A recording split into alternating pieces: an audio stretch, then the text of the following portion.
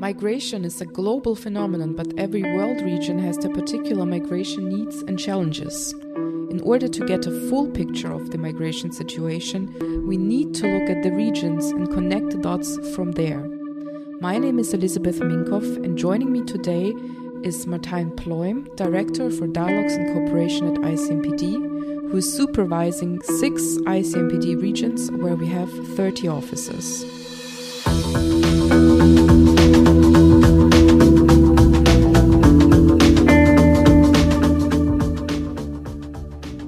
Dear Martijn, great to have you here and a very warm welcome. Thank you very much. Happy to be here and happy to contribute to this podcast series. You're joining me now remote from our Türkiye office, and it has been a week since the earthquake, and a few days ago you made the journey there. Can you share your impressions and what is the current situation on the ground? Thank you very much. I've been here now since a few days, meeting with my colleagues in the offices in Istanbul and in Ankara, who have been very much affected by the earthquake, and of course meeting with the national authorities. All of them are working very hard to address the impact of the earthquake, but everyone does so in a state of shock. We now know that more than 40,000 people have died, 80,000 people injured, but it's also clear that this figure will multiply dramatically. Even estimates go very, very high. I don't want to speculate, but we will see in the coming weeks that this figure will be much higher than ever expected. And of course, it took place in a region where some 13 million people live, but also 1.8 million migrants live there. And many Syrians under temporary protections. There have been quite a lot of other migrants also living in that region.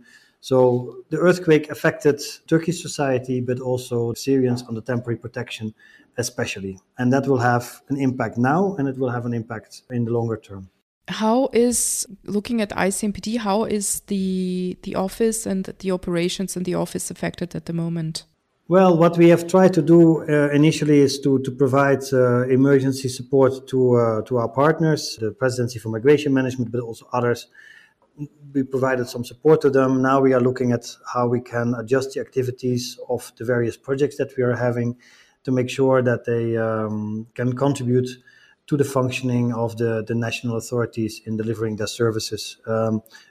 We are not a humanitarian organization. We did provide some small scale support, but our aim is to make sure that the mid and long term, the Presidency of Migration Management, the Director General for Provincial Administration, the Ministry of Foreign Affairs can continue to do their work and do it in the best way possible.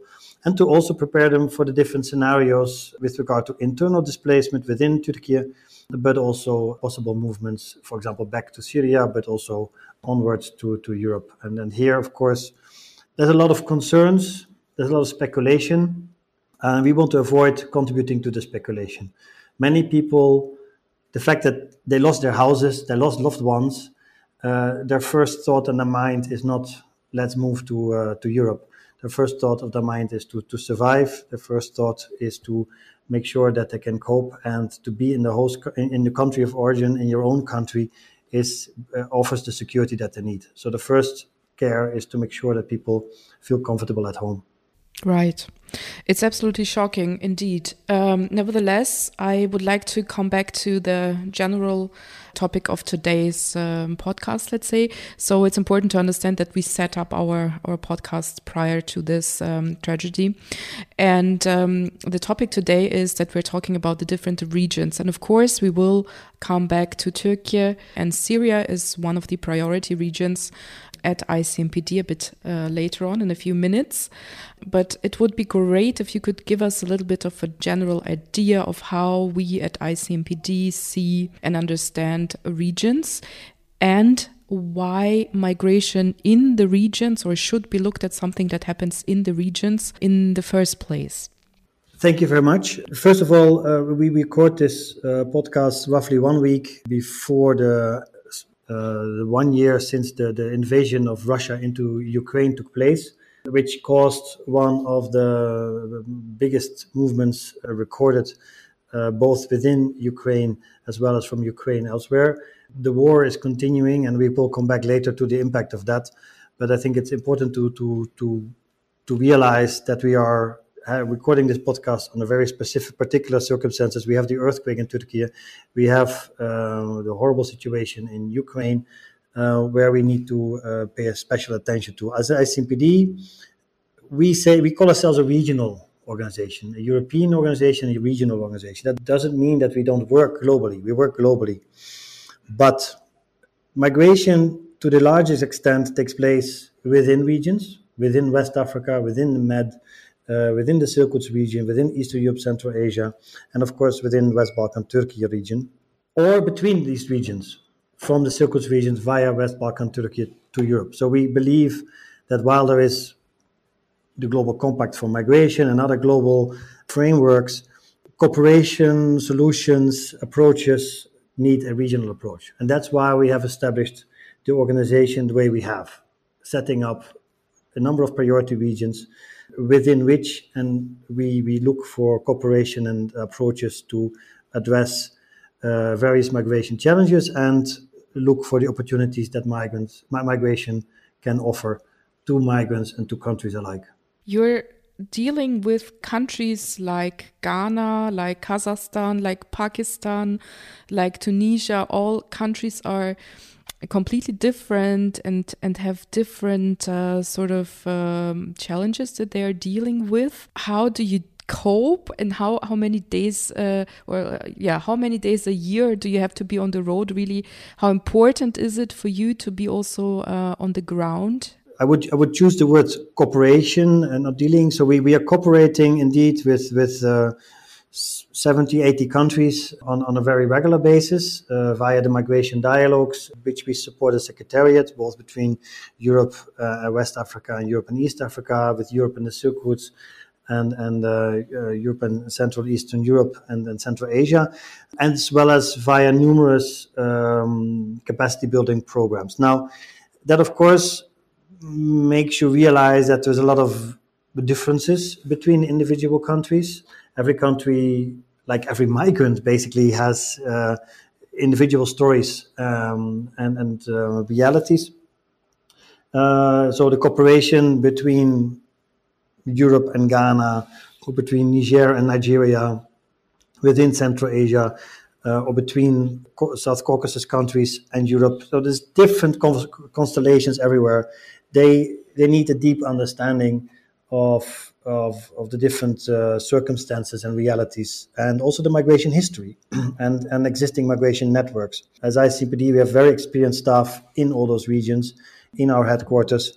And for me, it's important, however, to go there to visit counterparts, roughly 100 and 120 days a year. I'm traveling to be able to also convey the messages that there is different expectations. There is not one fit-for-all solution, but also to convey the message that there is actually many opportunities for close cooperation between individual European countries, between the EU and those countries, but also between the countries in the region. And we see ourselves, let's say, as a facilitator of this type of cooperation. Now, if you're looking at the past experience of yours, 25 years roughly, if I'm right. Correct. I started 1st of April 1998 as an intern. As of 2017, you then took on the current role that you have, and the goal was then to set up regional representations.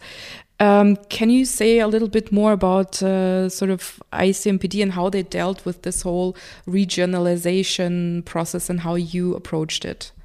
Indeed, when we decided to change the approach of ICMPD and to go deeper into the field and to set up regions, the argumentation was, like I described before, to have specialization and cooperation on regional level, because we truly believe that is where you can find the best opportunities for facilitating cooperation, for helping countries to improve their capacity to professionalize the work that they are doing, and to be the best partner both within that region as well as between that region and, for example, European and ICPD member states. So the whole thinking process was like that. If we establish these regional offices, regional approaches, we will be better as an organization to deliver what we want to do, and that is helping our partners to do their work better by helping them to modernize, to professionalize, both partners within Europe as well as outside of Europe. And now speaking more concrete, where are those hubs now and why are they set up in those places? Well, we have 6 identified regions. One is the Eastern Europe and Central Asia, covering basically Central and Eastern Europe and Central Asia. We have the Silk Route regions, which covers countries like Afghanistan, Pakistan, Iraq, Iran, Bangladesh, India, Sri Lanka. We have the Turkey Western Balkan region, clearly what that covers. We have the Mediterranean covering North Africa, Jordan, and Lebanon. We have the West Africa office, which is based in Abuja, covering the whole of West Africa, basically the ECOWAS region. And then we have a Pan-African program which covers the cooperation between Europe and ICPD and the African Union Commission and all the wider African programs. And now all of these regions are publishing once a year the so-called ICMPD regional migration outlooks. That means they identify the key issues that will be relevant for each specific regions. If you were to look at the things that those regions have identified as a common problems or issues, what would come to your mind? Well, there's quite a number of especially this year, of common issues. There is the question, of course, of increased prices, inflation, but also linked in some regions to food insecurity. There is the increased realization of the importance of global warming, natural disasters like the earthquake here, global warming, and the impact of that leading to disasters, both slow running and emergency situations. The floodings in Pakistan are an example, but of course the desertification and taking place in large parts of the Sahel, the droughts in different countries. So that's a big impact which we see everywhere.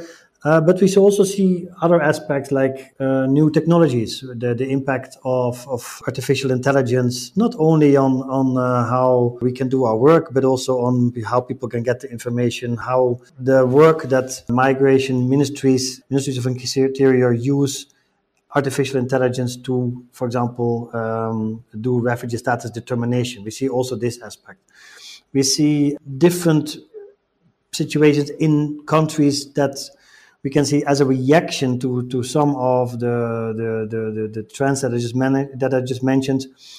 On certain levels, you see a further nationalization of approaches. There is the international cooperation is under threat within the UN system. You have certain challenges, but also on regional level, you see that some countries rather would like to go for it alone. This, of course, is something that we need to counter, especially on a topic such as migration.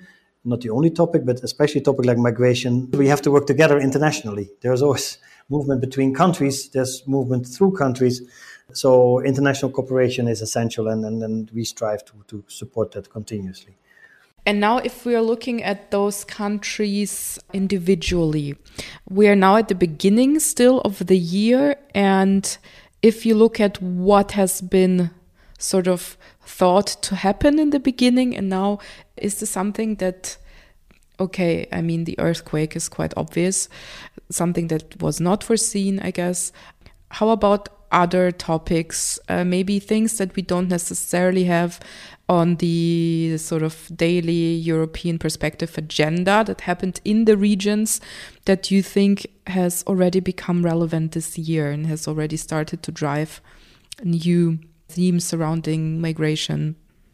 Well, I'm not sure whether we should go already via the individual regions, because it's different per region, where we can see there is like we expected. Last year saw, especially vis-a-vis Europe, it's quite a drastic increase in the number of asylum applications, secondary applications, and we can expect that to continue this year. What we will see is in certain regions an increase of migratory pressures because of the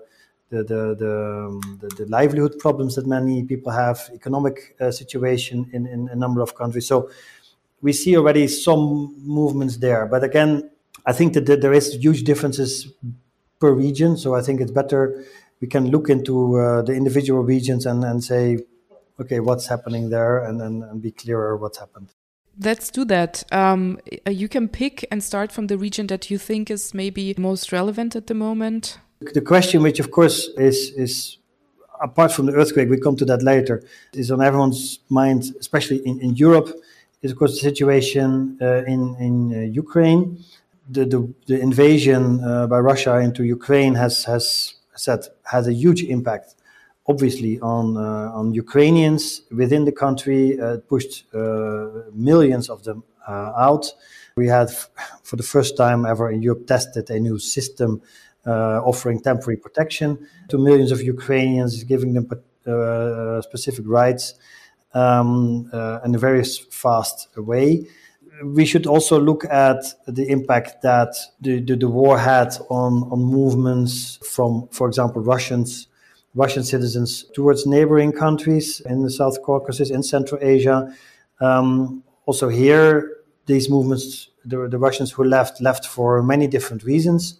Again, also here, it's both because they were against the war or because they just did not want to fight. There's many reasons, and that has had a major impact on the countries where they are now staying, positive as well as negative. It raised prices. It created less labor opportunities for local population. Many of them also, let's say, from Central Asia, South Caucasus, are not much inclined anymore to move to Russia. But it also has had a lot of positive inflow of human and financial capital entering into those countries. So there has been double effects in that regard. I would like to raise one particular issue of concern, whether or not it can be called a migration issue, but it's the abduction and de facto movement of thousands of children from Ukraine to Russia. Of course, this is something which everyone is aware of it, and there is a high level of frustration how little can be done against it. But of course, also here we have to. This is something that will be there for years to come, and where we have to be able to see what the international community can do to bring those children home. It would be interesting to look into this also from a migration perspective, how this was even possible. It's a human perspective, a human rights perspective, a child rights perspective. There's so many components of this which make this horrible. Of course, we can qualify this as trafficking de facto, because children are being taken away against their will, and that is something that we cannot do much again at the moment, but it's something that has to not fall off the radar and just be accepted as also that happened. So it's from that perspective, I think we need to follow closely. From many perspectives, we need to follow closely what happens with the war in Ukraine. We have looked at a number of scenarios depending on how the war develops. Even if there would, let's say, be a rapid victory, what would that from Ukraine? Would that lead to massive return migration? What would be the impact? How can we prepare for that? Will it be a long, protracted, continuous war like what we see now? Many scenarios are there. All of them will have different impacts on Ukraine and also on migration. We also have to look at not maybe always directly related impact of the war, but it for sure has a contributing impact is on tensions between individual countries in Eastern Europe, Central Asia, whether that's in Central Asia or the South Caucasus, where we have seen increase of tension because Russia's focus is very much now, of course, on Ukraine. We're very conscious about the situation in Moldova. We have seen the resignation of the government just last week. We hope that the country remains stable and pro-European in its government, and that we can continue to support them. But again, we should not be losing sight of the importance of a stable Moldova, also from a migration perspective. Of course, first of all, from a democratization and human rights perspective, but also from a migration perspective. Anything else that you think is relevant for Eastern Europe and Central Asia? Yeah, what I shortly mentioned, it's the changing labor migration landscape. Many of the countries in Eastern Europe, Central Asia were dependent on either migration towards the Russian Federation or to Europe. And in both directions, this has become a little bit more complicated. First of all, because a large number of Ukrainian citizens are now in Europe and doing jobs that maybe somehow other urban migrants would have been doing from that region. And secondly, it has become much less, let's say, obvious and attractive and sometimes even dangerous to go as a migrant worker to Russia and to work there. So also here, this has a major impact on the possibility for labor migration from those regions. Again, on the other side, we see that due to the sanctions and how they have been implemented, there's now much more trade going via individual countries in Central Asia and South Caucasus towards Russia. We see new businesses being established by Russian citizens, which also offer employment for citizens in the region. So I don't think it's balanced out, but it's not just black and white. There's a lot of gray space on the impact on migration. If you had to pick one headline for the Eastern Europe, Central Asia region, what would it be? I know it's quite challenging, but what would be the headline for this year? The headline for this year is that we that we hope to see peace. And peace on Ukraine's conditions to make sure that people can go back to their country of origin, and that we make sure that is not anymore the reason why people are forced to flee their home. Now moving on to the next region, do you have anything specific in mind which you think is related? Otherwise, I think it would be interesting also to look at the Silk routes. Yes, well, if we go indeed to the Silk Routes region, of course, the story of 2021 was the Taliban takeover of Afghanistan, the impact that had on the citizens of Afghanistan, which were already many people were fleeing from the country. The situation in Afghanistan is, of course, dramatic. The human rights, economic situation is very, very bad. At the same time, also the relations between Taliban and the neighboring countries is of course also challenging. We saw the attack in Pakistan on the mosque a few weeks ago. We have seen clashes at the border with Iran, with Central Asian neighbors. There is, of course, many Afghans still trying to leave, but cynically enough, the extreme dire situations have made it more difficult for people to leave because they just lack the money to pay the smugglers to move. There is work that we're doing with both, especially with Pakistan, but also with other countries to see whether we can support the countries to host also the Pakistani refugees that they have. At the same time, we have seen the challenging situation that Pakistan had with the massive floodings last year and the impact it had on the Pakistani population. There is very limited opportunity for people from the Silk Routes region, maybe with the exception of India, to have legal migration opportunities, labor migration opportunities in Europe. There is, of course, a lot of movement to the Gulf states, but that makes the migration as a voluntary choice very often extremely challenging. We see also that the impact, of course, of the war in Ukraine and the global price rise has also created problems in many of the countries in the Silk Routes region, whether we talk about Sri Lanka, India, Pakistan, Iraq, Iran. So all of them have been affected. And of course, we see the developments and the situation in Iran, which also creates enormous tensions in the country and will also lead to maybe some longer term displacements from people who are just fleeing the oppression. But there are currently no legal pathways for them. I would never say there is no, but there is very limited. There's very limited legal pathways available under certain conditions. Student visa, some labor employment opportunities are there. That is broader. There is, of course, now so valid for all regions in many European countries, but also elsewhere, a recognition that there is a labor shortage in certain sectors. And therefore, we should try to focus on also creating legal pathways. Of course, here, the challenge is the match between skills and education and labor market needs. And this mismatch needs to be addressed in order for this to be successful. And this, we talk about recognition of diplomas, recognition of skills, we talk about language, etc., etc. So, of course, there's multiple labor market sectors in Europe which are under pressure, whether it's healthcare or the transition to the green economy.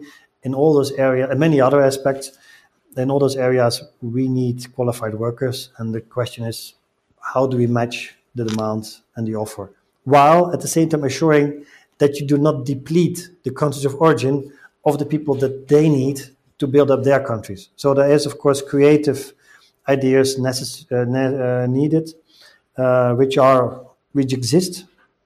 And I think if you would say transition to green economy, the need of solar panels, for example, both in Pakistan or in Nigeria and in the Netherlands and in Germany, can we not massively invest in skills development on this level in those countries of origin, have circular migratory movements which allow for this to grow and create win-win-win situations. Again, we're not there yet. It's also a very politically sensitive story. So not all countries are open for this. We have heard in the last podcast that there are already a few agreements with India on the way. What's the status there? Well, with India, there is of course some agreements between individual countries, between Germany and India, between Portugal and India, and several others. It's important that these are used wisely, making sure that people get equal opportunities and that those programs are successful. Failed programs always set bad examples and scare people away, so they need to be well prepared, well planned, to make sure that we draw the right conclusions to get this working. And we are working closely with India and with individual European countries as well as with the European Commission to make sure that this cooperation strengthens. Moving on to Turkey, I would like to go, if you don't mind, the impact of the earthquake. It's well known that there are some 4 million Syrians under temporary protection in Turkey, hundreds of thousands of labor migrants, irregular migrants, refugees in the country, and many of them were living in the area hit by the earthquake. Just for comparison, this area is roughly as big as the Netherlands, Belgium, and Luxembourg combined, the size of Austria, basically, where more than 10 million, some 12 million people live, including 1.8 million Syrians on temporary protection, living in cities, in camps, but most of them in cities. And of course, the earthquake hit at the worst possible time, middle of the night, 4 o'clock in the morning, followed by a very heavy earthquake a few hours later during the day. The scale is enormous. It will have a long-lasting, multi-annual impact on Turkey and its institution. It will cause internal movement, displacement of people, Turks as well as migrants. Turkey has allowed Syrians on a temporary protection, which normally were allowed to stay only in a certain province, to move to other provinces. So we see already that those who can and have the means moving mainly westwards, north and westwards. There's estimates that 3 to 5 million Turks will have to look for temporary shelter elsewhere, creating, of course, tensions in the new populations. They need to find housing, they need to find jobs, they need to find schooling, etc., etc., etc. Already before the earthquake, there was 10,000 Syrians with special needs living in that region. All of these things has now just been made worse. We need to make sure that international community, which was already very fast in its response for the emergency rescue, to also ensure that there is generous contribution in the reconstruction of Turkey and the offering of shelter. We as ICPD are working very closely with the Presidency for Migration Management, with the Director General for Provincial Administration, which takes care of the management of the work in the provinces, but also at the borders, as well as the Ministry of Foreign Affairs, to see how can we strengthen them in doing their work. And the needs are from providing shelter to food to longer term needs. How can we support them in management of these flows? The challenges are enormous, but first and foremost in the country. We, of course, see the earthquake has hit also Syria very hard. The border area with Turkey, thousands and thousands of people have passed away there, died during the earthquake. We don't know at all the extent there. The figures are probably vastly underestimated.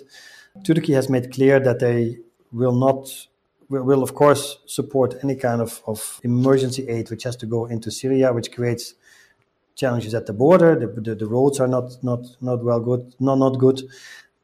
Border crossing points need to be established and managed. You see Syrians who want to go back. They want to go back into Syria to help out there, to look for relatives and loved ones, to bury them, but also because they just have lost hope in Turkey. Now they go back after first being displaced by the war, now by the earthquake. You see that there is some initial movement back into Syria. Talk about hundreds, not yet thousands of people, but there is people going back also. The long-term impact of potential migration, for example, into Europe, needs to be seen. It's not that there is now immediate need or interest of people now to leave Turkey and go to Europe. It's also not that the doors are open. It's also not that it's just easy to walk now into Greece or Bulgaria onwards.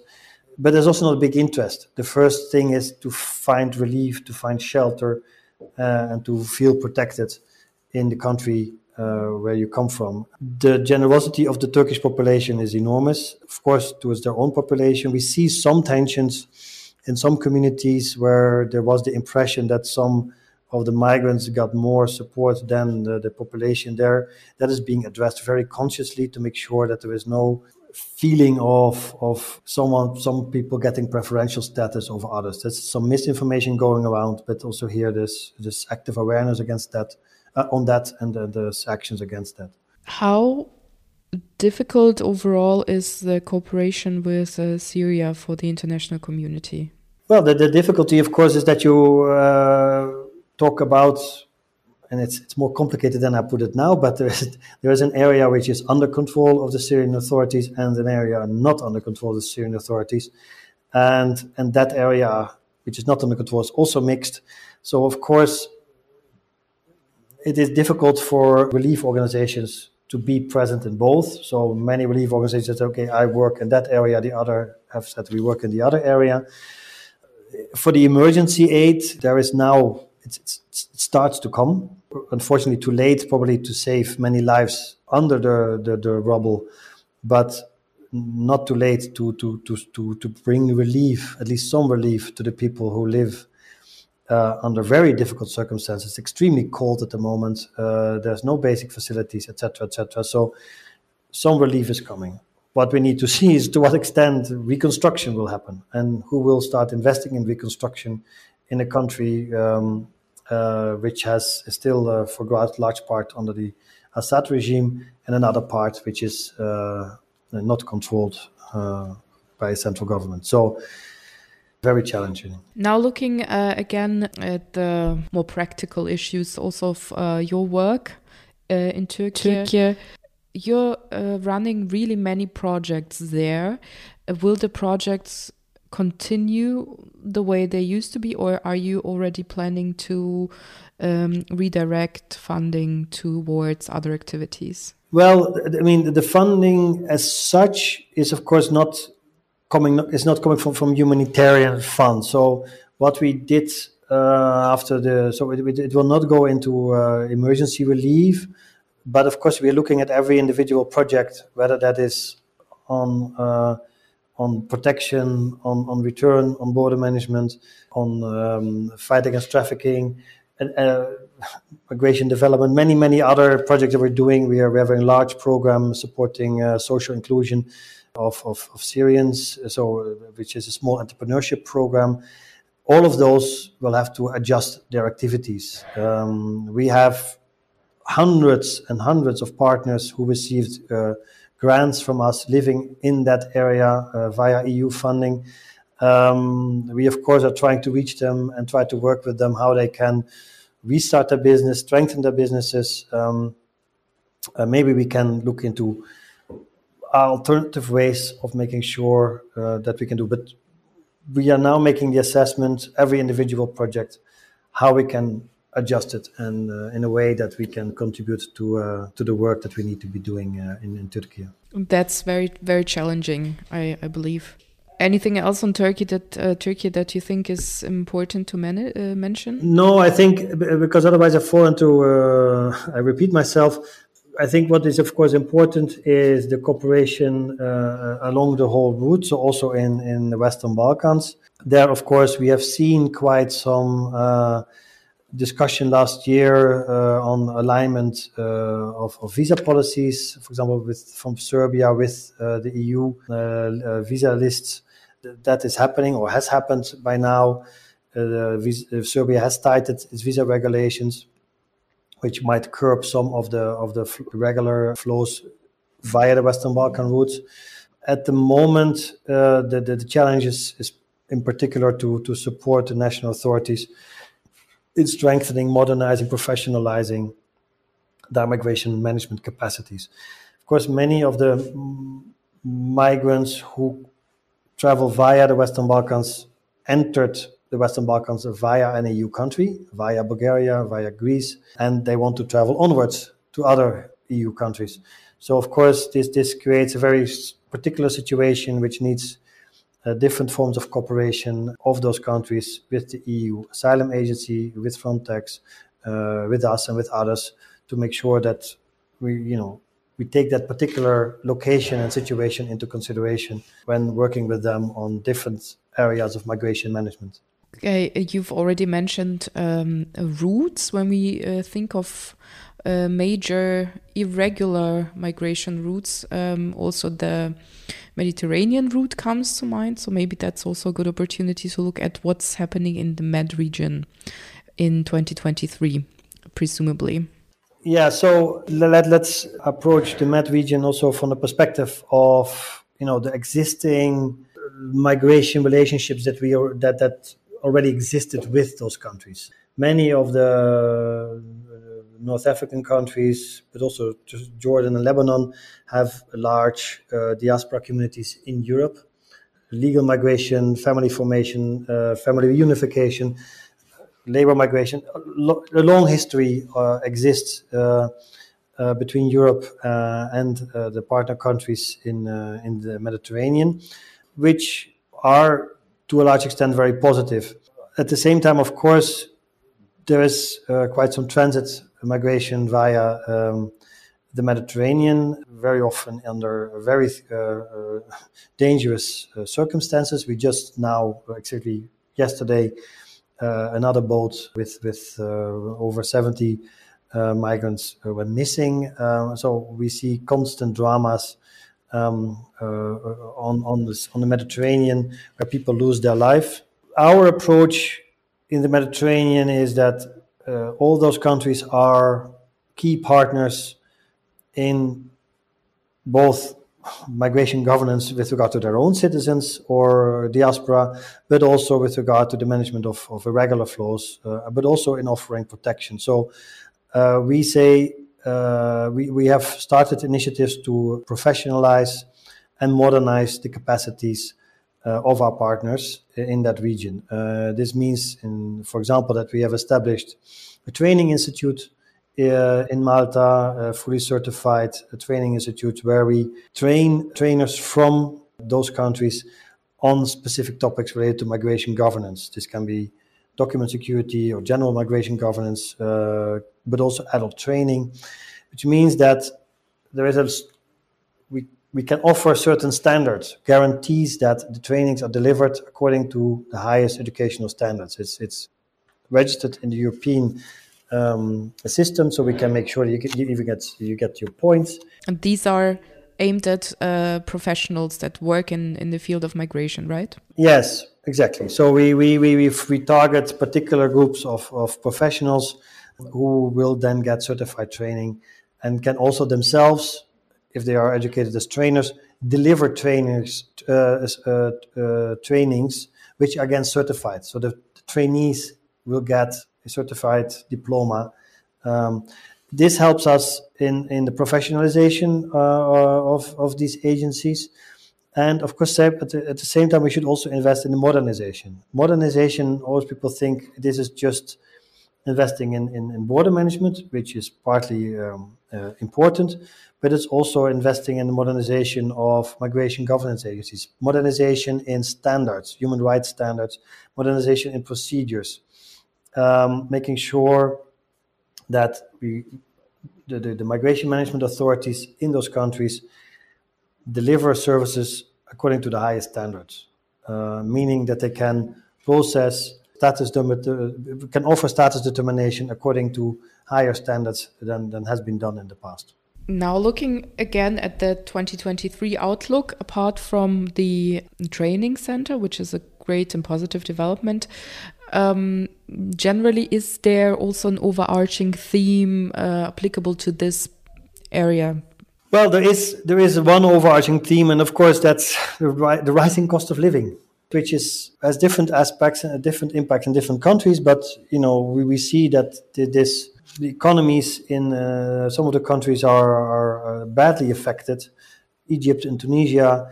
We have, of course, the security situation in Libya.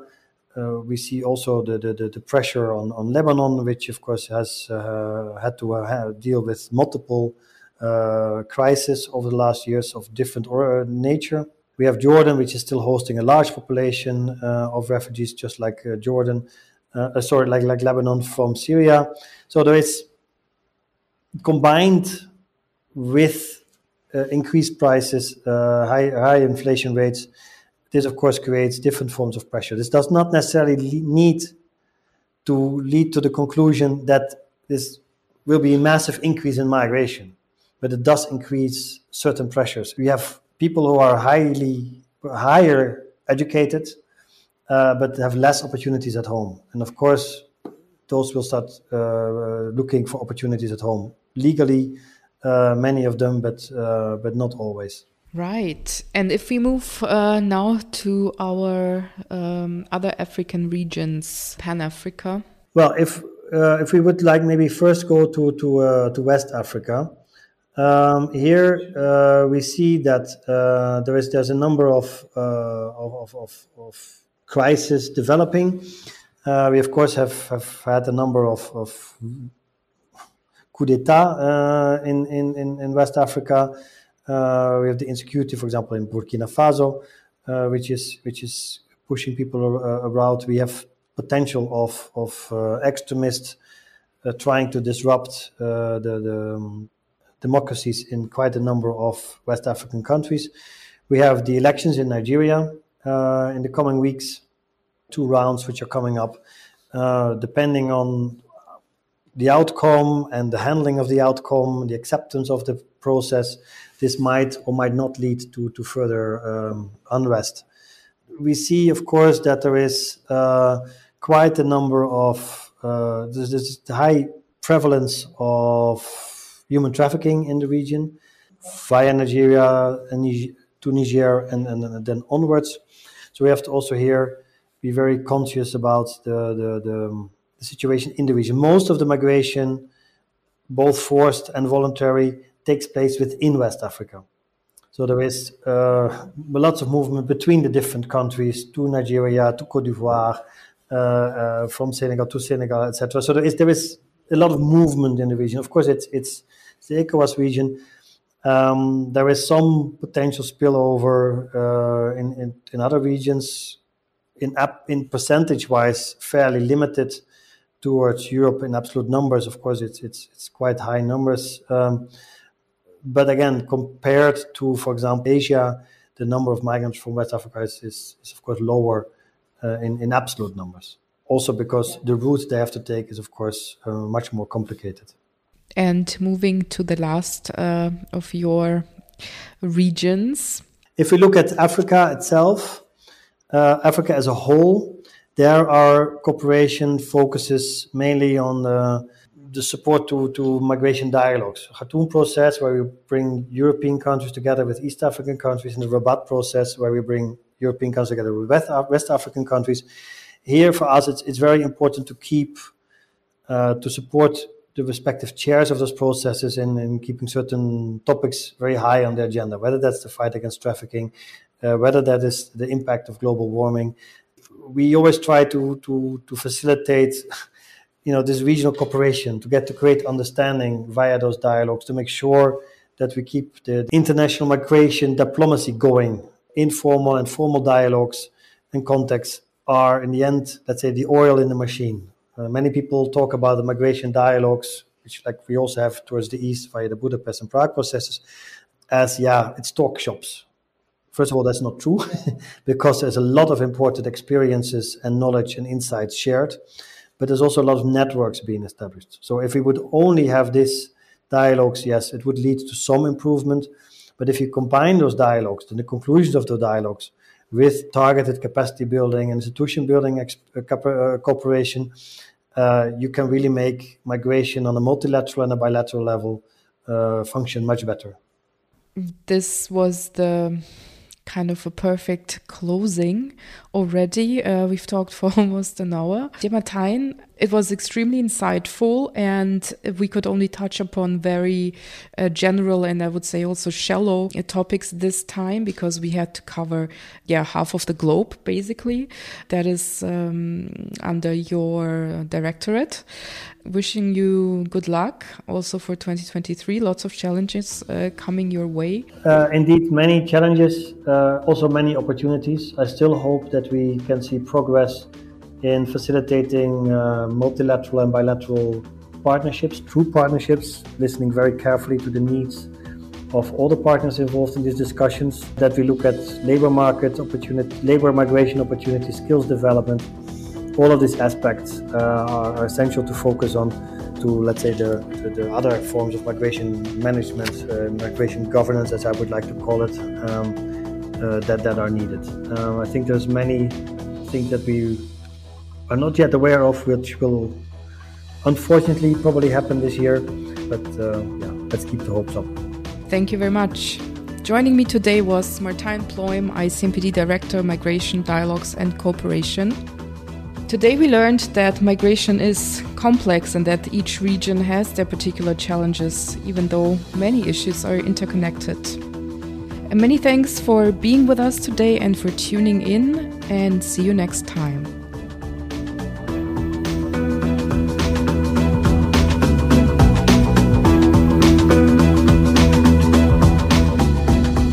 Stay up to date on ICMPD's activities and visit our website icmpd.org, sign up for our newsletter and follow us on social media.